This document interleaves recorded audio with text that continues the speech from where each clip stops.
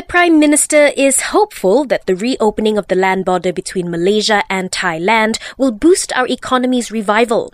Datuk Seri Ismail Sabri Yaakob says 2 entry points will be reopened on April 1st, namely Wang Kelian Perlis and Bukit Kayu Hitam Kedah. Mulai 1 April ini, Thailand bersetuju untuk membuka sempadan darat di Wang Kelian Perlis dan Bukit Kayu Hitam Kedah.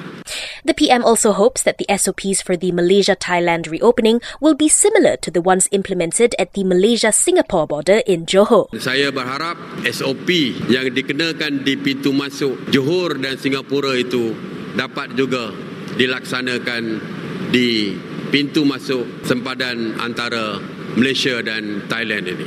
He adds that the Health Ministry has been told to discuss with Thai authorities to reopen the border at Padang Besar Perlis and other entry points in the north. Sinovac vaccine recipients who refuse to take the COVID-19 booster shot will not face any legal action.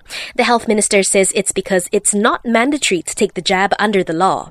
However, such recipients who are not boosted will lose their fully vaccinated status on April 1st. As such, they will be barred from enjoying privileges given only to fully immunized individuals.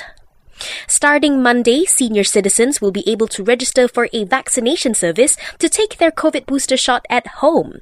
Protect Health says they can do so via its hotline on MySejahtera as well as through its website.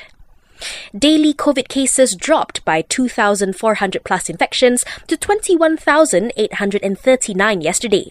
Meanwhile, 52 more fatalities were reported, including 15 brought-in dead cases. And 10 Johor State Exco members have taken their oath of office before the Sultan of Johor at Istana Bukit Serene.